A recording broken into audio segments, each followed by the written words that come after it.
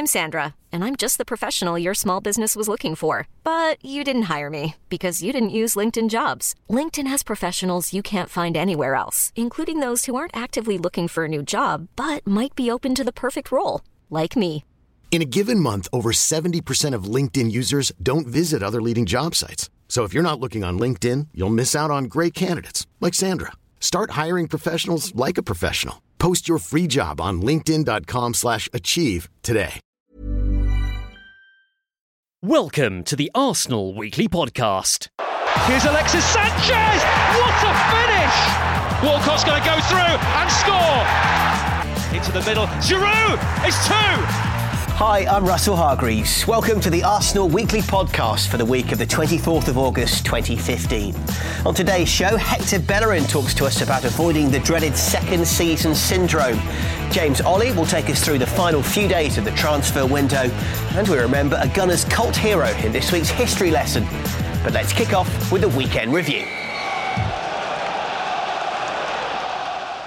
Well, not quite the weekend, Monday night to be fair, but that was certainly Arsenal's last game, and they faced their biggest test of the season so far, of course, as Liverpool visited the Emirates, and it was the Gunners who thought they'd opened the scoring on just 8 minutes through Aaron Ramsey. Here is Monreal. Now it's with Ozil, switches the play to Santi Cazorla, central position, looks to slide it through here, great ball for Ramsey, and that's a terrific goal. However, the offside flag is up and it will not count, and that must have been tight, because Ramsey seemed to have timed his run to perfection. It's a great movement from Aaron Ramsey, fantastic ball from Santi Cazorla, just slips it inside Nathaniel Klein. Aaron Ramsey getting on the blind side of him, and I'm afraid to say that the assistant linesman has made a big mistake. Replays showed that Ramsey was clearly onside, a let-off for the men from Anfield, who came back into the game through Christian Benteke. His excellent chance, though, saved by Peter Cech. Bellerin then looks to knock it forward, it hits Coutinho, now it's with Firmino on the left-hand side, a low ball in, Benteke must score, that's a terrific stop, is it? Well, somehow, Petr Cech has smuggled it away, and it's a corner for Liverpool. Benteke look massive odds on to score. You have to say that's going to be one of the saves of the season. Again, we're putting ourselves under the cosh, Bellerin giving the ball away, comes to Firmino, Benteke should be putting it into an empty net, and Petr Cech has moved his feet from the near post very, very quickly. Fantastic fingertip save with his left hand. Cech produced a moment of magic on 44 minutes as well, tipping Coutinho's curling effort onto the post. It'll come back out towards Coutinho. Coutinho looking to drop a shoulder inside the penalty area. Twist, turns, gets the shot away, hits the post! Well, he's been denied by the bar and the post here, Philippe Coutinho, in the opening half. I think Petr Cech might even got a touch. Coutinho twisting and turning, turns Bellerin one way, turns the other. Oh, and I think he's got a fingertip. I think it's his middle big finger, Petr Cech, that has just diverted on. You've seen two world-class saves from Petr Cech. Arsenal improved in the second half, their best chance falling to Alexis on the hour mark. Let's see what Arsenal can do with Ozil ghosting forward on the right-hand side. Now it's with Santi Cazorla. Thought about the shot, looks to get the cross in. Might fall here for Alexis. Oh, he's hit the post, I think. Did the keeper get anything on that, or does it just crash off the outside of the post and out for a goal kick? The Gunners looked the more likely to break the deadlock in the second half, but it would have been tough on Liverpool, who were the better team in the first period. In his post-match press conference, Arsene Wenger spoke about his team's search for fluency in the final third. Second half, I think we should have won the game. We're a bit unlucky, a bit relaxed still, a bit physically and collectively to finish well what we start, and our game is still not fluent enough in the final third, and that's why we don't score. I believe as well that the West Ham game left a trace in our heads, and it was important tonight not to lose, because you could see that was a shock for us, and it was important tonight to get that game out of the system. Peter Cech produced a man-of-the-match performance, and in the process took another step toward the all-time Premier League clean sheet record. Well, obviously I'm here to help. The first game obviously didn't go the way I wanted, but now I try to always prepare and do the best. And today, obviously, I'm very happy that I helped my teammates to overcome a difficult moment, and then it gave us a chance to search for the winning goal second half. And obviously, we scored one goal, which was not which was disallowed, which is a pity, but. I think overall we can take a lot of positives from the game. So I think we need to move on. You're listening to the Arsenal Weekly Podcast. Hector Bellerin had a breakthrough season last campaign, and the Spanish right-back spoke to Arsenal media's Nick Brumsack about guarding against second-season syndrome. Well, I've heard a few people talk about these things, second-season syndrome, but I don't believe in it. I think, after a breakthrough season, what you got to do is just keep going from where you left, and I think people say, yeah, but people know how you play now, people, know the way you play, but it's like, yeah, but I've got the confidence that I know that I've played 30 games already, so I know, I'm more confident in the game, so I think it can always go both ways. It's very difficult in football to always perform at your best level, you're going to have ups and downs, but that's got nothing to do with first or second season, I think, which is me personally. I just need to keep training and playing the way I was doing it last year, keep learning, keep getting experience and hopefully having some good performances. There's real strength at right back, isn't there, with yourself, Matteo and Callum as well. What do you make of the competition for that starting spot? Well, I think the competition in the team, I think in every single position is really strong, and that's going to make the team train harder, perform better and grow as players, because we have to give our best. We know we can't relax, we know we can't just take for granted our starting position when we have it, so we just need to, even when you think you're going to play, you need to train hard, because otherwise it's on to the next one and you're going to be on the bench, so I think that's very good, and all the successful teams have that kind of battle in every single spot, because that keeps you on your feet and makes you perform better. Of course, it's your second season as a first team player. Have your own expectations for yourself changed at all? Well, I think I'm still at that growing, learning age, and for me it's just keep getting minutes hopefully and keep learning, keep taking everything on board and trying to help the team in the same way that I was doing it last year, Obviously, every year I have to push myself more and more and more, but my target is just to keep learning and keep getting better and hopefully play more games than I did last year. I know it's going to be difficult with Matthew back now, but I'm just going to keep training hard. There was a lot of talk last season about who the fastest at the club is. Mm-hmm. Have you had a chance to race Theo yet this season? Well, we did our sprint test this year again, and I came out first again. I'm not gonna get into numbers, but for the second season in a row, I was the fastest player in the team. So I think Theo has to kind of like give up now and give me the record, But next year is gonna be another one, and there's gonna be new players. There's gonna be people that are working hard to get quicker, and these things always change. But I always say the same. What is important is that me and Theo and the whole squad, we just use it to win games and to help the team perform. The Arsenal Weekly Podcast. And it's Adams, put through by Bold! Would you believe it? Or Charlie George, who can hit him. Oh, Rodrigo! It's up for grabs now! Thomas! Right at the end! So it's half-time on this week's show, so that means it's time for another history lesson. Back on the 26th of August 2000, French international striker Sylvain Wiltord joined the club from Bordeaux. He was voted the 33rd in Arsenal's greatest 50 players of all time.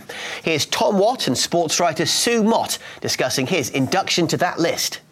And, it wasn't very easy to win at Old Trafford, witness our massive losses over there over the years. And who should get the ball and be presented with a chance than this player who Arsenal bought as a striker. In fact, he broke their transfer record, 11 million. He was even more expensive than Thierry Henry, think of that. And what happened was Wenger must have really wanted him to push the boat out like that financially. And he obviously thought this player hadn't quite lived up to his expectations, because soon Wiltord was pushed out to the wing. And as we know, Thierry Henry went up to make that striking place his own. But on this occasion, 2002, he was in the right place at the right time to score the goal that won Arsenal that stupendous, wonderful second double for Arsene Wenger, and it doesn't get much better than that. Absolutely, and it has to be said that evening in the absence of Thierry Henry, who didn't play at Old Trafford. But I have to admit, I would argue the toss with you about Sylvain Wiltord. I know exactly what you mean. People would throw up their hands, the ball would get surrounded by these beautiful and gifted technical players. He was one that the ball would come to him, it would bounce off his shin, his second touch was often a tackle. But for hard graft, the fella was completely irrepressible. And it was that, perhaps rather than his technical ability, which made him not only a fixture in the Arsenal team, but a fixture in the France team, the international team as well. Well, that's true, and he had a backside like John Radford. So maybe that counts for something. I'm trusting that you're an expert on these matters. No, I wouldn't dream of arguing the toss with you, sir. Wiltord played 175 times for the Gunners, scoring 49 goals in the process, including the winner on that night at Old Trafford, which clinched the 2001-2002 Premier League title. Oh, a mistake by Silvestre. And here's Wiltord. And Ljungberg! He's in again! Pushed out by Bartes. Wiltord! Arsenal have scored yet again in the Premiership, and it might just be the most important goal of the lot. Sylvain Wiltord. Manchester United 0, Arsenal 1.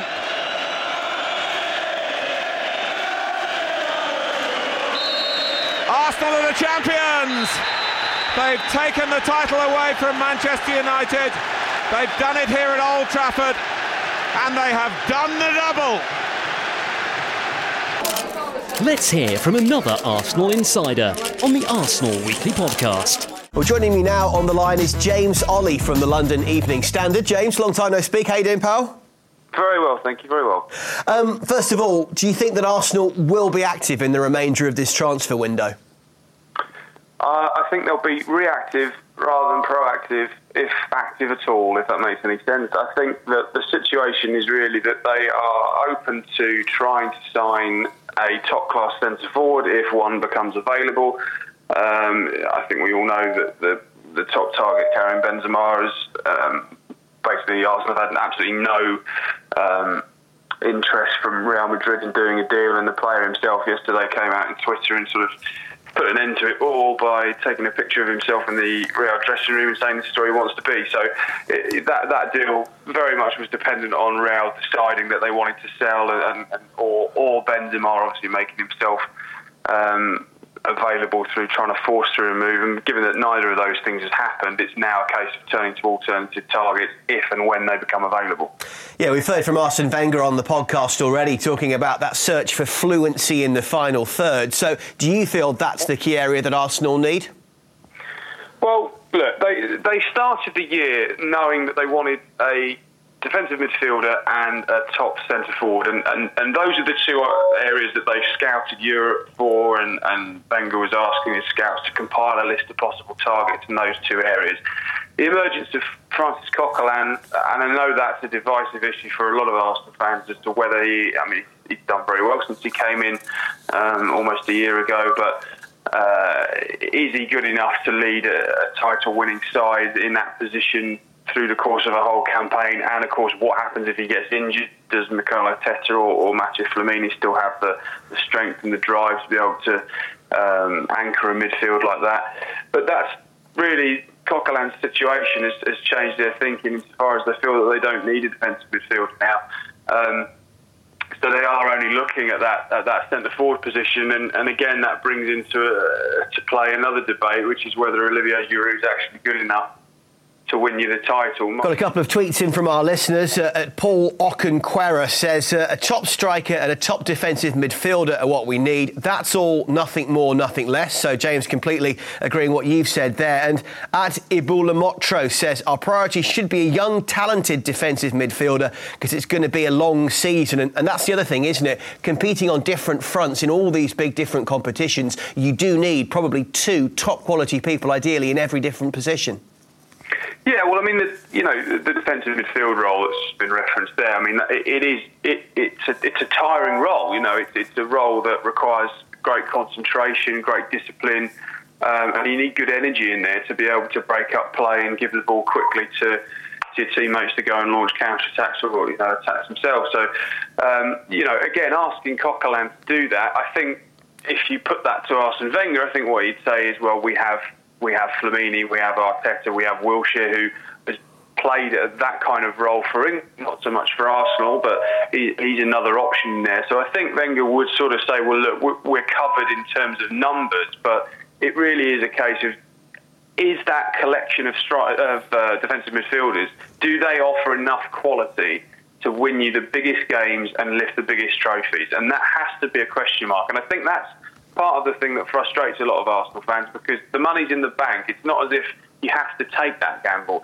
But Wenger would say the players aren't there, the players aren't available to bolster. James, really interesting views, and thank you very much indeed for joining us, mate. Thanks a lot.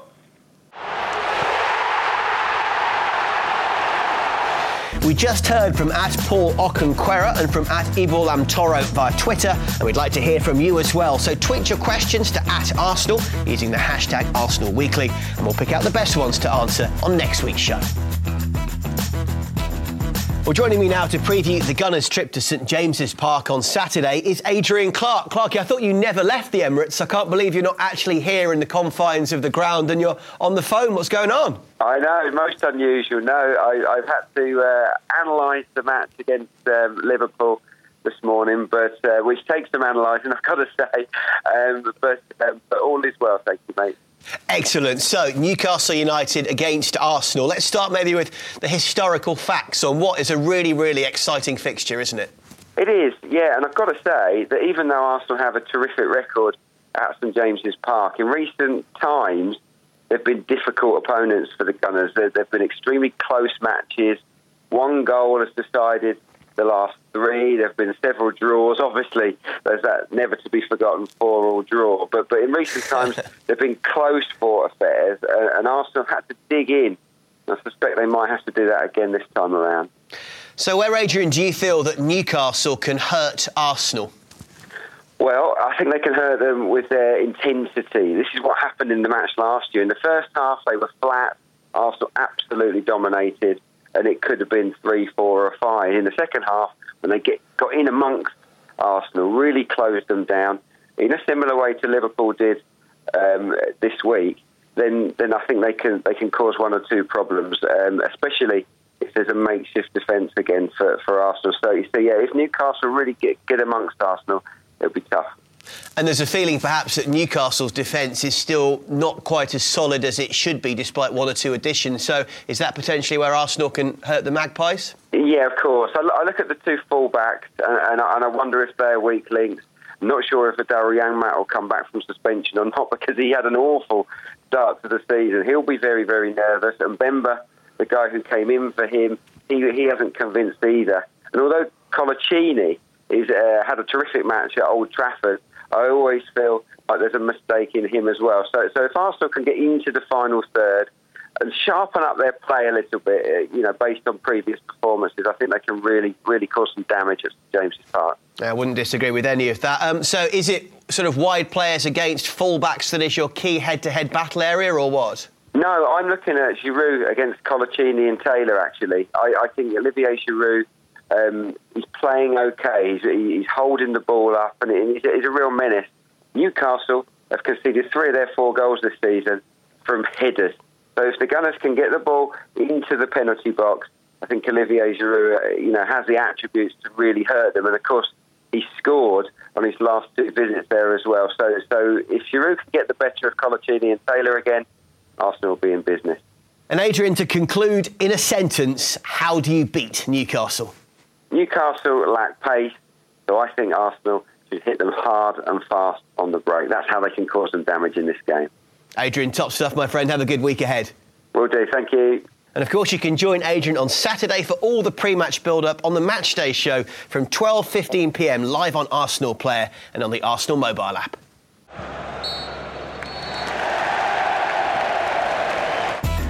That's your lot for this week's show. My thanks to Hector Bellerin, James Ollie and to Adrian Clarke for their contributions today. We'll be back on Monday the 31st of August for the next Arsenal Weekly podcast, and until then, it's bye for now. Come on, you Gunners. Thanks for listening to the Arsenal Weekly Podcast. You can listen to a new episode every Monday by going to arsenal.com or the Arsenal SoundCloud page. The Arsenal Weekly Podcast. Even on a budget, quality is non-negotiable. That's why Quince is the place to score high-end essentials at 50 to 80% less than similar brands. Get your hands on buttery soft cashmere sweaters from just $60, Italian leather jackets, and so much more. And the best part about Quince, they exclusively partner with factories committed to safe, ethical, and responsible manufacturing. Elevate your style without the elevated price tag with Quince. Go to quince.com/upgrade for free shipping and 365-day returns.